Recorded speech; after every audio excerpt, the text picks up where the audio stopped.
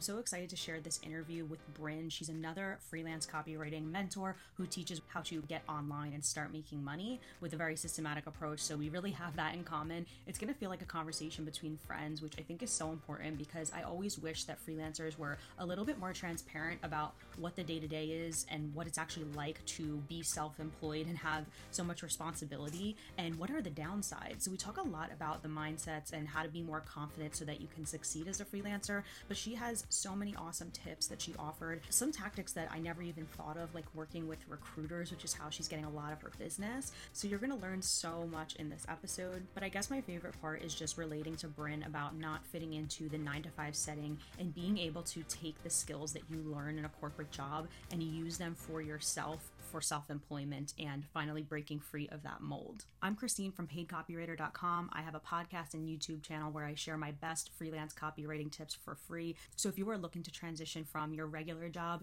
to a career writing online, this is the channel for you. I try to inspire other writers to take the steps that I took to become a freelance writer, even though I had no experience. And with that, here's my episode with Bryn. Let's jump right into it. I want to hear about how you quit your corporate job and became a freelancer. So backing up, I've always had freelancing a part of my life. I grew up in a small town where it wasn't normal to have a corporate job. No big corporations were even in my town. And so there were farmers and it was an oil town. So everybody was sort of the type to, okay, when things are slow, we pick up side work. So I think that played into how I was always somebody who was maybe going to have a full-time job, but I was always really well-versed in the idea that you can have a job, but then you're always doing side things. Both my mom and my dad had always done side things and they still do to this day. And then, I was a typical high achiever all through school, but writing was always the thing I really loved to do. I remember in third grade, I had my journal and I was like, when I grow up, I want to be a writer, and I still have it. And then I went to college and I went to a really nice private college. The student loans were not nice, but that will play into my story later. And I got a writing degree and a psychology degree, and I had to figure out how to make money. And it turns out the internet is a really great place for writers because there's always need for words, right? And especially I graduated in 2007. So that was right around the birth of SEO, or beginning of SEO and content driven SEO. So I found an internship writing for a website. And then because I'm a pretty good hustler. I knew that I needed an internship. So I found that right out of college. And then that parlayed into some really big corporate jobs, big corporate Fortune 500s in where I live in Minneapolis. And for a while, it was really fine because I am sort of that. I like to achieve, show me the map, I'll follow it, show me the rules, I'll follow them to a T. But there's this other side of me. And I think a lot of people relate to having competing sides where I'm really creative. If you're a writer, chances are there's some sort of creativity or artistic parts to you. And so it always felt like, yes, I liked this corporate job for the first 5 years. And I did really well in, following the rules and, rising the ranks and being a great coworker and being a great contributor to the team.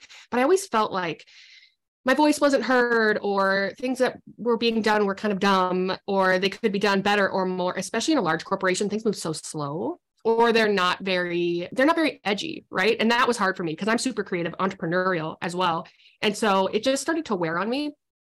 And also the office politics, right? Like people do not talk enough about the psychology of working in a corporation. There is a lot of it. What I see now is there's just like a lot of inequity, the structure, the hierarchy that you're supposed to just naturally be okay with. That really started to weigh on me too. It really started like every notification of an email I would get, I'd be like, what did I do wrong? I always felt like I was on high alert. So I worked in corporate for 10 years. Towards the end, it just really kind of eroded everything. And I had a really, really sort of bad job at the end. And it was always like, I was always in digital and writing roles. And it was sort of the straw that broke the camel's back. And one day I was just like, I think this is the day I'm going to quit my job. That's my personality. I'm like the high octane, make a choice, figure it out.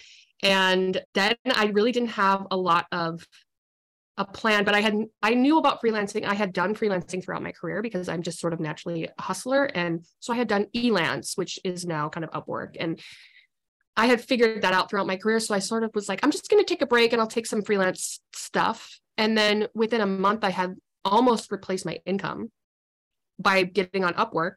And I was like, oh, maybe this could just be the way that I do it. And it had never dawned on me in 10 years of just sort of being like tortured in corporate that maybe I could just do the thing that I was good at, because the work I didn't mind. It was the hierarchy in the corporate environment.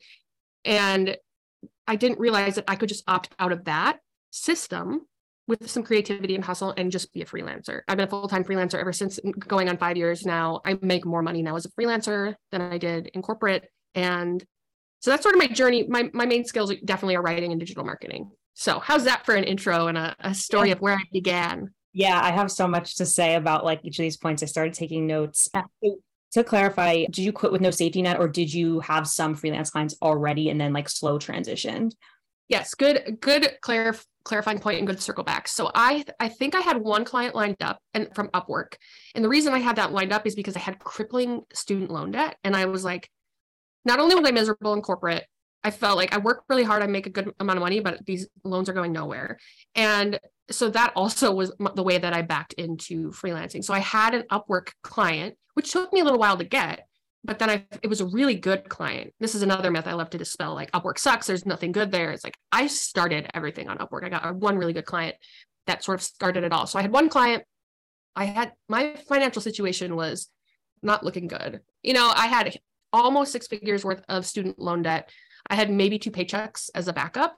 So do not as I do, maybe, follow some rules, like get a cushion set up. But for me, that was really important because I thrive on that. I needed that adrenaline. I needed to be like, I have to make this work because I was married at the time, but my husband and I are like, we contribute 50-50. So I had to pay my mortgage. Of course, if I needed like him to cover it, it would have been fine. But I didn't have rich parents. I didn't have a setup from somebody else. Like I had to pay. And so that's how within 2 months I had it all figured out, because I did not rest for 2 months until I had my client list flowing, and then it was overflowing. And then I had to like figure that out too, Yeah, so we do have so much in common because that was my situation too. And I've done this twice now where I left a full-time job, even though I didn't have the income coming in from freelancing, because what I've realized is that being on the line is what pushes a lot of people to hustle and make it work. So that advice isn't going to fit everybody's personality. And it seems really counterintuitive because like, if we're just speaking logically, the best thing you can do, obviously, is to have something lined up so that you don't have any gap in your income, that you make that perfect transition from full-time to freelancing. But human psychology, I think, is a little bit different. It throws a wrench in there. And on the subject of debt, so I followed Dave Ramsey's advice to get out of my student loan debt, right? And the reason why so many people come for him online is that he tells you to pay off your smallest debts first, whereas the conventional advice is to pay off your highest interest debt first. And his theory, it's not even a theory because it's pretty much proven, so many people have freed themselves from debt by following his plan, but it's psychologically the little wins of paying off those small debts. And he calls that the debt snowball. It's like you make those little wins and then you gain momentum and you're empowered to pay off the rest of your debt and stick with this lifestyle. However, that's not maybe the smartest or the most logical. And that's really what happens with freelancing too, is like nobody is going to advise you to just quit a job without some financial security. But for me, it's what really lit the fire under my ass to just hustle and make it work. So if you even have an inkling of that personality, I would say sometimes staying at your full-time job can really slow your progress and doesn't enable you to pick up the momentum you need to really throw yourself into it because you're constantly playing in both worlds. Absolutely. 100%. A few things to that. I echo everything you say. We must be cut from the same cloth in terms of the more pressure you put on me, the higher I rise, the more I thrive, of course, within reason, right? But I also was really into the Dave Ramsey plan because I felt so, in the same way that corporate started to felt so limiting, I felt trapped. My debt was another area where it made me feel so limited and so trapped. And so the Dave Ramsey podcast and the method was helping me too, because I could see a way out. It was simple. And that's why I got on Upwork. So I guess we can, I can thank Dave Ramsey for my freelance career. And the other thing I wanted to echo with what you said is you do have to create some sort of a skin in the game. And I'm, we both kind of mentor people around this topic. So there are people like us where we're going to just say like, today's the day I'm going to quit my job. I'll figure it out. My husband wasn't even surprised. He was just sort of like, oh, I'm happy. It seemed like you were unhappy. So I'm happy about that, because he knew that I would figure out. I have a lot of self-trust in myself because I know my capacity. I had already gotten a client. So it wasn't completely like willy-nilly. But then there is a middle ground for people who are like, I don't think I can do that. Maybe people have families. You can simulate that experience by maybe it's not quitting your job, but saying, okay, this month I have to get a client because I'm going to pay for my car payment with a freelance client. So kind of creating these more realistic in the middle type skin in the game, adrenaline type pump ups, but if you don't do that, you will stay stuck. And I remember the biggest thing I thought within like the first 2 months, in the honeymoon phase of being a full-time freelancer, was, my gosh, why didn't I do this sooner? So even me, I quit, I didn't even really have a plan. I was like, I could have done this sooner. Of course, I needed to do it when I did it. But yeah, I think there is a middle ground. And I'm curious too, like it's hard to give financial advice, but I always say, yeah, just find a way to give yourself a push and adrenaline. And for me, it was like, quit the job. I have kids now, so that would not be what I did. But I also knew there's no way I could have kids and work in corporate. I just knew like I can't go do something that makes me feel trapped and terrible all day and then know I have to come home and also give up myself. I just knew those things weren't going to work. So that was the other thing. Totally. Yeah. And do you do writing services primarily, or are you mixing in like marketing consulting and writing services? I do a lot of digital marketing consulting. I would say the biggest thing, my sweet spot, is copywriting with an SEO focus. There's a lot of SEO work out there. So I always say, if you can blend a couple of cool skills together, maybe you're a writer, but you are also like have some social media skill. Maybe you're like a social media copywriter, or maybe you're an analytics expert. So maybe you are a content manager and you help provide feedback and dashboards around content. Clients I have found really love that. And I also really sing the song for people who are multi-passionate and cannot figure it out, and who finding a niche freaks them out, because that really freaked me out for a while too. And I actually have been a person who has really explored in a very deliberate way, and I have had no issue with that. I know there's schools of thought that you should niche, but for me, that was really claustrophobic and scary. So that's another avenue where I teach, where I'm like, well, does that freak you out? Okay, well then maybe try writing for a few months. Okay. And then maybe try an SEO role, maybe try a digital marketing manager role. If you have the skills, digital marketing, you can really take a rotation around the different areas. Yeah, the niche thing, and that's the school of thought I tend to promote the most, not so much because being a generalist and doing several things is so bad. It's more just that I notice with newer writers, they're overwhelmed about where to start. And what the niche at least does is give them a direction, right? So I find that with newer writers who are just trying to break into freelancing, they know they want to do it and they can kind of understand what cold pitching is. But when they're like, but how do I find those clients? And if you're wondering how to find clients, it's probably because you haven't defined a niche that gives you the direction. Because once you said to yourself, oh, I want to write in the beauty sector, for example, then you can start going online and you can start discovering people. And when they're in your niche, your mind makes that connection of like, oh, I'm actually going to pitch them. Whereas if you don't, I think it's a little bit harder to spot the opportunities. That is a great point around, it gives you, if you're an early writer and you have confidence that you can write, but there is also a level of confidence you need that you can write for a business, or you can write for a specific scenario. For me, I had built that up in my corporate career, but not everybody builds that up. So I totally agree. If you can find a niche that gets you excited and something where you can actually create some spec pieces or proof pieces on your own really fast, then okay, this must be a good niche for me because I'm able to create things pretty quickly. One of the areas I had been a writer forever, but it was hard for me to get some traction in the beginning, but I'm always like, I'll figure it out. And I saw on Upwork, I was scrolling and everybody wanted crypto writers. And I was like, well, my husband's always talking about crypto and it's so annoying. And he's always watching videos about it. And I'm like, how hard can this be? That is my personality. And I challenge everybody, if you're going to be a freelancer, like adopt that mentality of like, how hard can it be? And so I was like, I'm going to write a piece about crypto. And I wrote a piece just because I wanted to learn more about it. I wanted to see if I could get some of these really hot jobs on Upwork because they were high paying, and I figured it out. And then probably for a year, one of my main sources of income was writing crypto white papers, which is so strange. So the other thing is like you can pick a niche for a year and then be like, okay, I'll shift out of it. But you have to be really agile and know, like, sometimes you're just going to have to sit down and write a little essay on your own for no other reason than like, how hard can this be? Can I be a person who can write a crypto piece? And that piece that I wrote ended up making me a ton of money later on because I could show it off. So yeah, I'm very much about like create your own assignments. If you can make yourself do that, you have to find that internal motivation. And if you can't, it's probably not the right subject matter for you.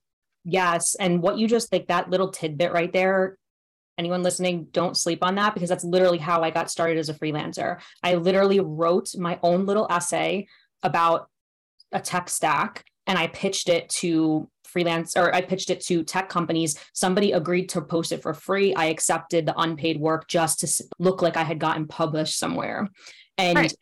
I put myself on a deadline with my little TJ Maxx planner. And I literally was like, I'm going to create a portfolio piece within 1 week. And that really helps also to get out of that like perfectionist mindset of like, is this good enough? But what I also want to point out is, so what you did with crypto, you just busted so many myths that hold writers back. Because number one, people think they need to be an expert in a field in order to write about it. So a lot of my students will say, well, my clients are even telling me they want me to have a background, like a real life background in this topic. It's not that. If they see that you can write well and that it's something that they're looking for, they don't care if you are a farmer beforehand and now you're reading about crypto. It's, can you write about the topic at hand? That's where the portfolio pieces come in. Also, seeing what's in demand versus what you want to write about is the most underrated strategy, because, and I say this all the time, tech is boring AF. I never saw myself doing something like this. I just had experience as someone who used some sales technology. So I figured, well, I was in that mindset of being a user. They're going to want to write toward the user and customers. So I could be that person. But I'm not a tech nerd whatsoever. I don't sit there and watch tech reviews on YouTube. Some people like this is their whole passion.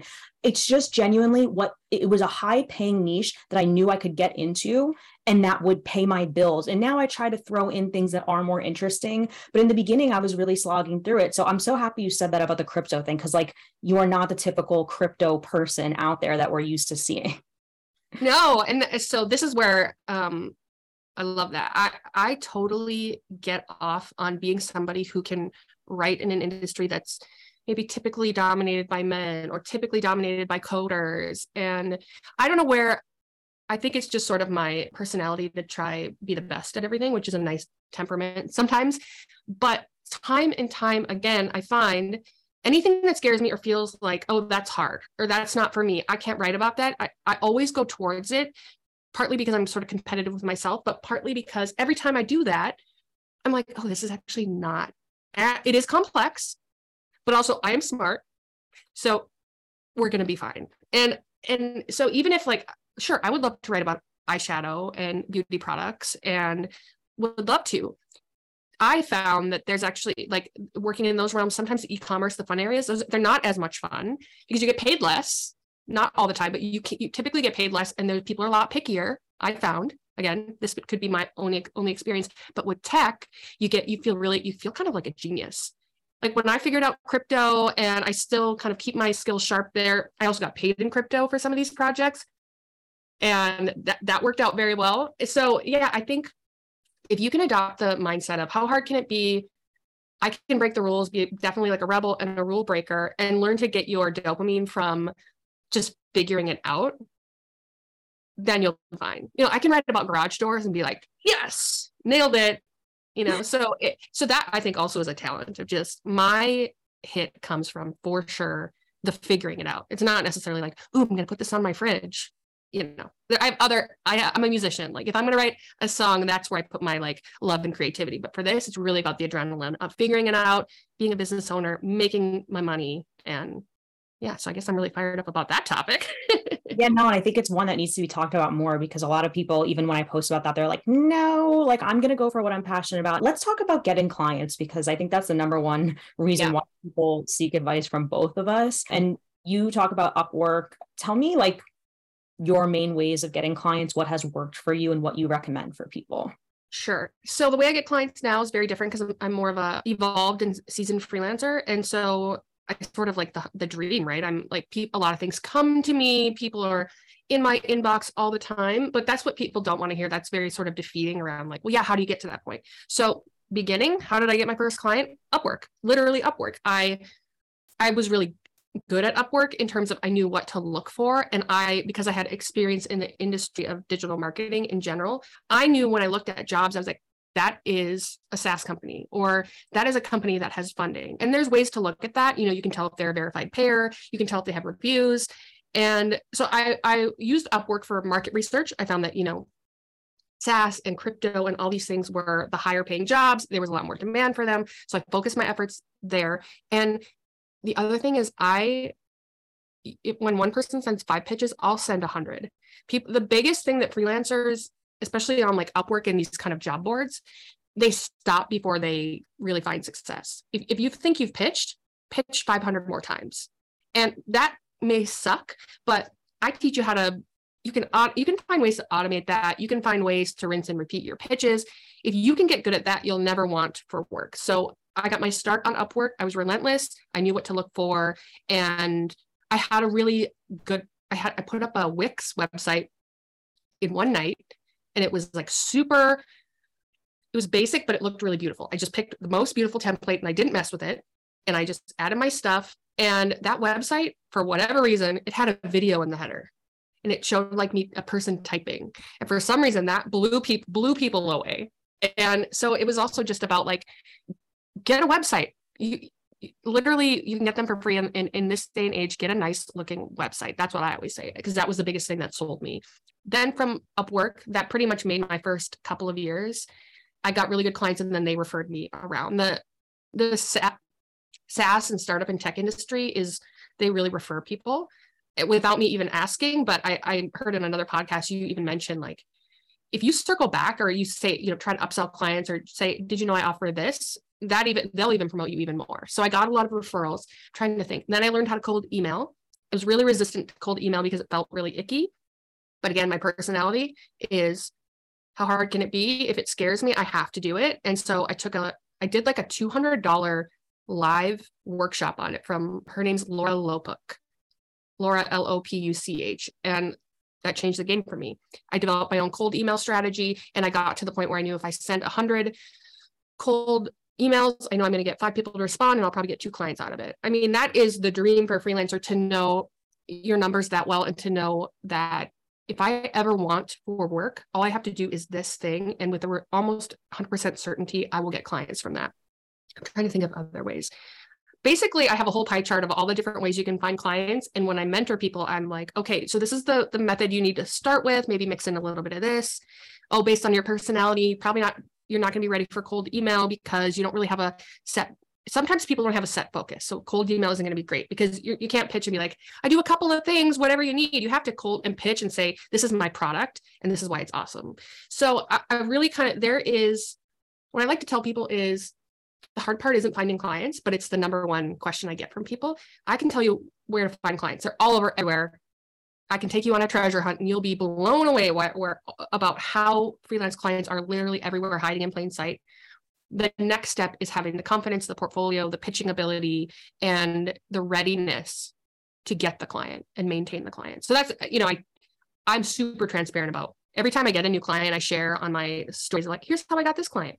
Here's how I got this client. Because to me, that shouldn't be a secret. And there's more than enough work to go around. So I'm never like, no, don't take my work. I have an overflowing inbox of work. I'm sure you do too. So that's why I'm like, no, come in, like take some of this work. I want strong, independent, freelance writers, women to come and grab this money. So yeah, there's more businesses out there in need of copy than there is copywriters. And especially with content writing, which is, like I always say, the bedrock of my income is blog posts, ebooks, and longer form content. This stuff is needed on a regular basis, right? So that's the other thing. It's the scarcity mentality. And what you were saying before, it's like, it's not even about where to find clients, because you really can find that information in a Google search. It's the beliefs that pop up that stop people in their tracks, that stop them from sending the cold pitches, because cold pitching definitely is a numbers game, regardless of how good you are and how great your portfolio is, because people just have different needs at different times. Things get lost in the shuffle.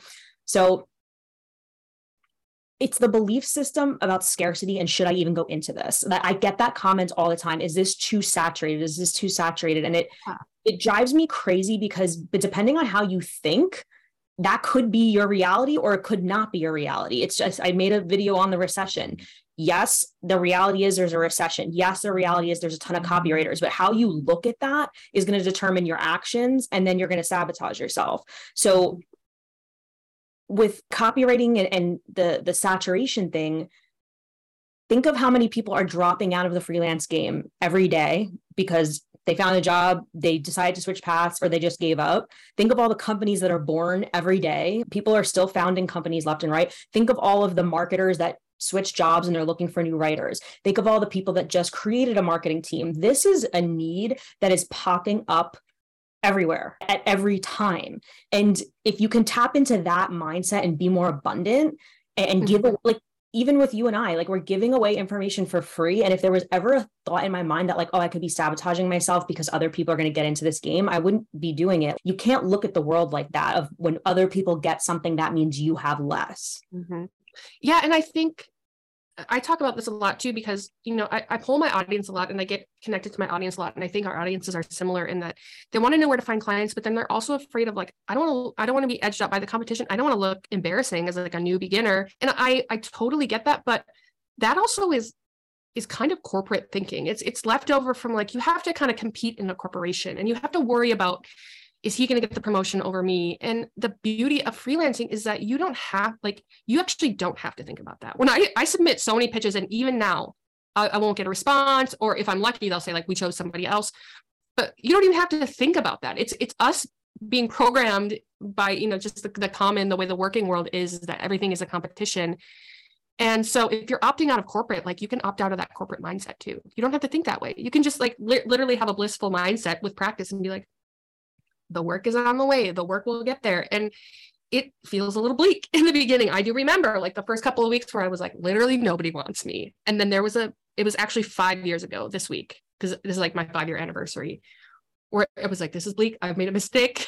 Gotta go back to corporate. And then boom, in my inbox, it was like all the seeds I had planted flourished. And I was like, it worked. It works. And you can't give up on yourself. And there's definitely more to go around. Like, you and I would definitely not be having this conversation if it was scarce, right? Because we probably are competitors in terms of, like, who you work for, blah, blah, blah. But I don't ever see it that way. I'm always like, who can I refer? Who can I share? I work with another source that we haven't even talked about, but I do a lot of contracts. So people think contracts are 40 hours a week, and they are, but there's also, like, you get hooked up with a recruiting agency and they have 20-hour a week jobs. They have 10-hour a week jobs. They have 5-hour a week jobs. So I'm getting a bunch of these and I don't have the capacity. So I just sent a message to my recruiter of, like, 5 women that follow me on Instagram that I'm like, but these people would be a good fit. It's like, that's the reality of it. So no, but yeah, there is that fear. It's saturated, but opt out of that mindset. That's just you being trained to think that way. You actually don't have to think that way. That's a strategy I haven't explored at all, is people who recruit for freelancers. Tell me about that. That's where I feel like I figured out this cheat code that nobody talks about. And so, you know, I'm sure this happens to you because you probably really get a lot of LinkedIn communication. Recruiters contacting you all the time for full-time roles, right? Yes. Those companies also have a lot of freelance stuff. So right now, because I have kids, I take on and off, I'll take big 40-hour contracts. So I'm back in these corporations that I used to work for 40 hours a week, but totally different game. Because I'm, like, coming in, like, I know it's not permanent. I'm way more confident. It's like, it's so different to go into a corporation on a contract versus working there. I can't even explain it. And because having kids, I have twins, so it's double daycare, quite expensive, shockingly expensive. So it works for my lifestyle right now. And that's what I like to teach people too, is, like, the way you get clients right now might shift as your financial situation shifts. But I get hooked up with these recruiters. They know I'm kind of a side hustler, freelancer. So if they get things in from non-big corporations, like 20-hour a week, this client can't afford a full-time contract, but they need 20 hours a week SEO help. I'm like, that's me. And then I'll stack a 20-hour and a 10-hour and a 5-hour together, and they're awesome rates because you get to coordinate with the recruiter as opposed to the company. So you can be like, did they have any flex on that rate?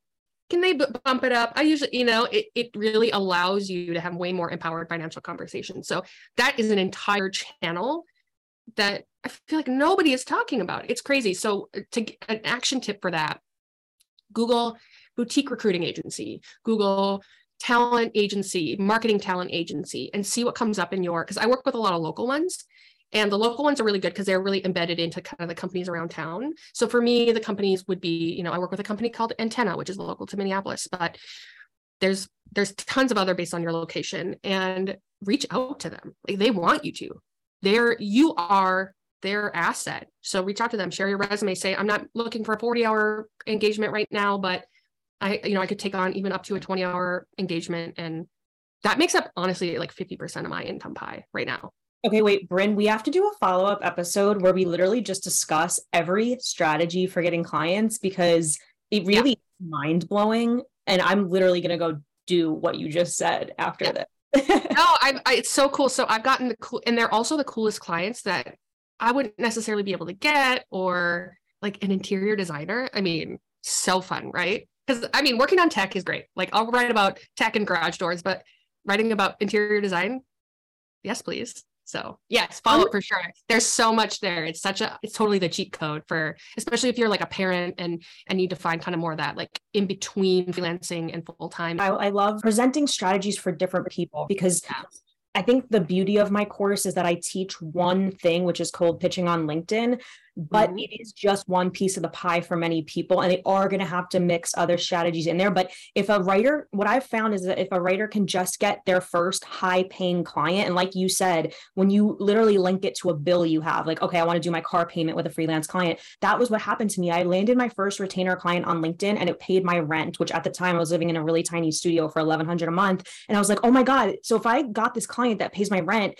then I just need one more client that's going to pay my phone and my electricity. And it like Dave Ramsey says, the snowball, right? So I think if we could do an episode on all the different strategies so that people can kind of like pick out of that smorgasbord, that would be amazing. But what I want to ask you in our last portion of this is actually working with clients, because you said like you've gotten hooked up with some really good clients through these recruiters. And I want to talk about kind of good clients and bad clients, because I don't think this is something freelancers are talking about a lot, because I think a lot of freelancers want to be like, well, I work with the best clients and they love me and they love everything I do. And no one talks about the times when you get the shitty client, that when you get the bad feedback that makes you feel like you are absolute garbage at what you do, and the roller coaster, because sometimes clients will tell you, wow, you did amazing, we love you. And those are the ones I screenshot and refer back to. But sometimes you get someone that really tears your work apart. Sometimes you get a client that just puts such a sour taste in your mouth. So let's talk about that. What are your thoughts?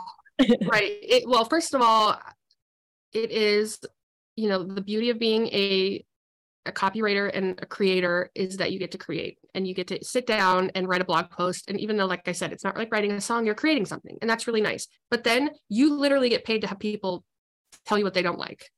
And so that can be very jarring, and it still can wear me down, especially when you have a lot of clients and then you feel like in one day you're like, I got all this work done, and then you get Google Doc comment, this doesn't flow, and Google Doc comment, this doesn't make sense. And so it can Google like Doc comments. I know, you're like, don't, please. If anyone wants to know how to destroy your night, be on the couch relaxing and then see the Google Doc notifications in your inbox and go look at them right before bed, because you won't sleep sometimes. Yeah, like we gotta have I need some Google Docs boundaries. So also it's well, partly, like I said, I am a creative person. I write music, I play music. So I try to keep the boundaries in my head around that's where I do my creativity. And then to lower my expectations around, good job, me, I got the blog post done, but no expectations that they're gonna be like, good job, you did it. You have to give yourself that dopamine hit and that acknowledgement of you did it, and just really expect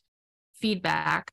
But I'm really lucky in that half the clients, they're like, we love it, amazing. But then you're going to get a lot. And what I tell myself is, this is the work. This is what I get paid for. Getting a thick skin, dealing with the feedback, dealing with it very fast so that it's off my desk and also like moves the thing forward is another strategy of, instead of just internally laying in bed at night and being like, yeah, I can't believe I wrote that, and it was like actually really inaccurate, and they probably think I'm an idiot, and I told them I know tech, but I'm exposed, tales from my real life apparently. And instead of doing that, just fix it as fast as you can so you can get it off your mental desk. And just remind yourself that actually is the work. If you can be really good at pitching and finding clients, and you can be really good at getting feedback, freelancing will be sunny skies most of the time. But if it continues to be difficult for you, then you either need to find coping mechanisms, or maybe freelancing isn't for you. But yeah, like you're going to get some clients that suck. But the benefit of freelancing is, for me, I ignored my gut instinct for the first couple of years, and I got burned enough where now if I get any bad vibes, like people that are, I don't know, just, I'm trying to think, just bad personalities and just condescending, the way that they speak to you. I'm like, I can go back to corporate for that. So I've gotten really, really good at being like, I'm one of my favorite lines is, as a consultant, I am very well versed in my own working style, and I can tell that our working styles are not a match. And that keeps it open, because it is fun to think about saying everything you want to say, but freelancing, it can be a small neighborhood. So just say it's a mismatch of working styles and move on and use your gut instinct. I know that's hard to do too when you like have new clients and you just want to say yes to everything, but don't ignore your gut. If somebody is making you feel bad and they're just speaking to you in a certain way, or they're unsatisfiable, literally you can go back to corporate for that. So what are we doing here? Why am I doing that in freelancing? So I try to live by my own advice on that one. Bryn, episode 2 that I think we need to do, like spotting. This is actually like one of the first episodes where I've been like, wow, we need to do a whole episode on this. Like, you have a lot of really good insight. Being able to spot the signs as a newer freelancer is one of the hardest things of like, is this constructive feedback, or is this person, like you said, unsatisfiable? And I think a lot of that comes down to the comments. Someone saying, this just isn't right. This isn't doing it for me.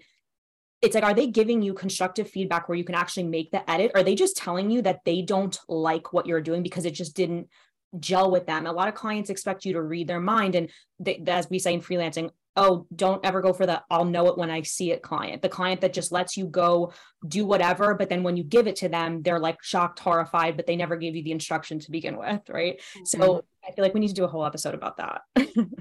Yeah, absolutely. And kind of empowering. And I think copywriters specifically, writers can be, and I am in this category, we can be sensitive, and that's what makes us good writers. So there is a lot of muscle that you can build and need to build around also being like, well, what would it look like if it was right? Or what does success look like? And those are skills I learned in corporate when I was, doing, I was a business analyst for a minute. Or project management around. So it's not only you have to be a writer, but as a freelance writer, you also have to teach people how to give you feedback. Like, great, you don't like it. What piece of this? And so sometimes they just don't know how to give feedback. But then if they're a person who is unsatisfiable, no, just cut them loose. And also, you can just cut them loose and you don't have to have a reason. That's the other thing that took me a long time to realize, of like, maybe I just don't want to do this anymore. Again, if you want to feel trapped and you want to feel like you have no way out, go back to corporate. But freelancing is all about, it's really kind of, sorry to sound like a self-help book, but it's really about a journey of empowerment, right? It's like, I'm in this because I want to have choices. So I better get making some good choices here. That's the number one thing I'm working on for 2023 is no longer taking work just for the hustle of it. Cause I'm one of those people where I really don't like to turn down work, because I'm like, I'll just do it and make the money and I'll move on. But I think I'm stuck at this point now where I keep doing that when I don't need to, because it's become a habit. Mm-hmm. And my intention, to also sound like a self-help book, in 2023 is like, I don't need to have a reason for why this doesn't feel good. I just know that it doesn't. And I'm very in touch with like the energy I get from people and how I'm feeling while interacting with a person. And it's just such a hard balance to strike, because you want to progress in your career, make the money, and do the jobs that are going to ultimately stretch you and challenge you. But then there's those people that they really suck the joy out of the job for you. And it's a matter of striking that balance. 100%. It is. And I think people think the hardest part about freelancing is finding the work. That's literally, for me, the easiest part, probably because that's my zone of genius. The hardest part for me is knowing what to do with all of this work and knowing how to put it all together in a way that really works for me. Because I am my own boss, and sometimes I can be a bad boss. I can overwork myself. I can burn myself out. I can have bad boundaries. But anybody that's afraid to get into freelancing because it's oversaturated or they won't know how to find work, it's like, no. Like, these are the good problems to have, like too much work.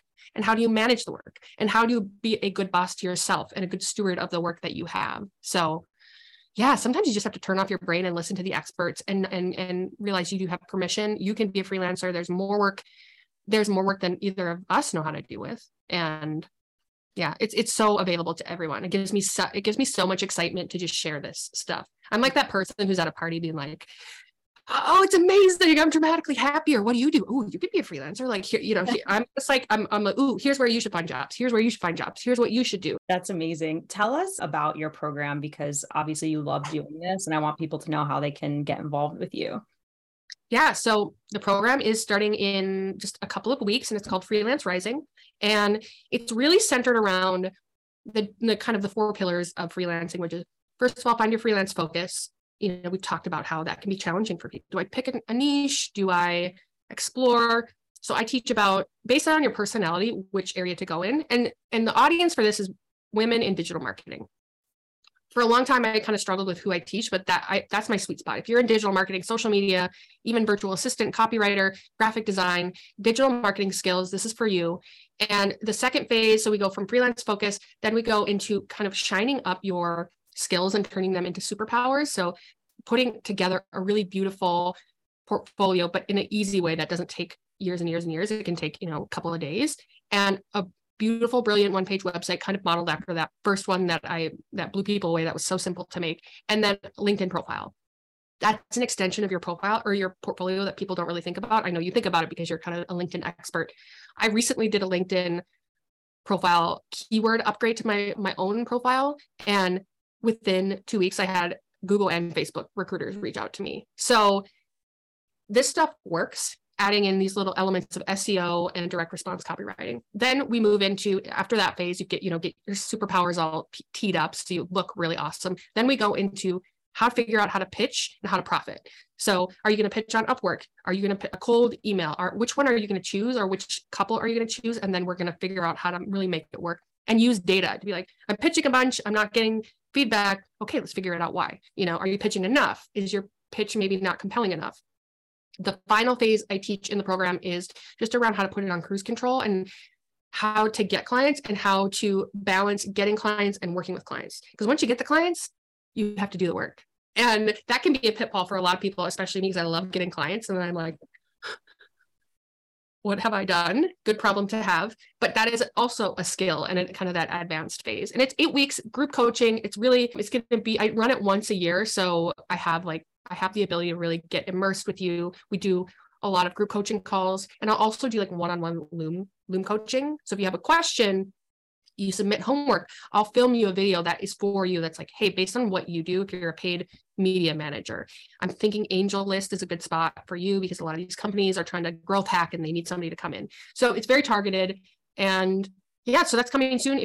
It's really basic. You just go to freelancerising.com and submit your interest. It's not an application. It's just more of I want to be able to chat with you and just make sure that we vibe and it's the right thing for you. So I love it. I mean, as you can tell, I'm maniacal about talking about freelancing. It's especially for women, it truly has made me a dramatically happier person. And I know for so many people, it's that missing element that can really make their life just so much better.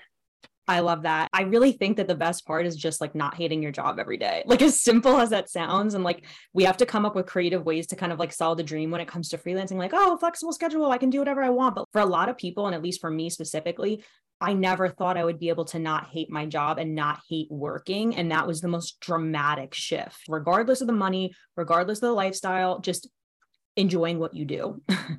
Yeah, absolutely. It's just about having that choice and feeling like nobody owns you, and, not loving it so much every day, but being like, I don't mind, like, I'll get to work. I'll do this blog post. I've been writing a lot of blog posts about electronic vehicles, and that's fine.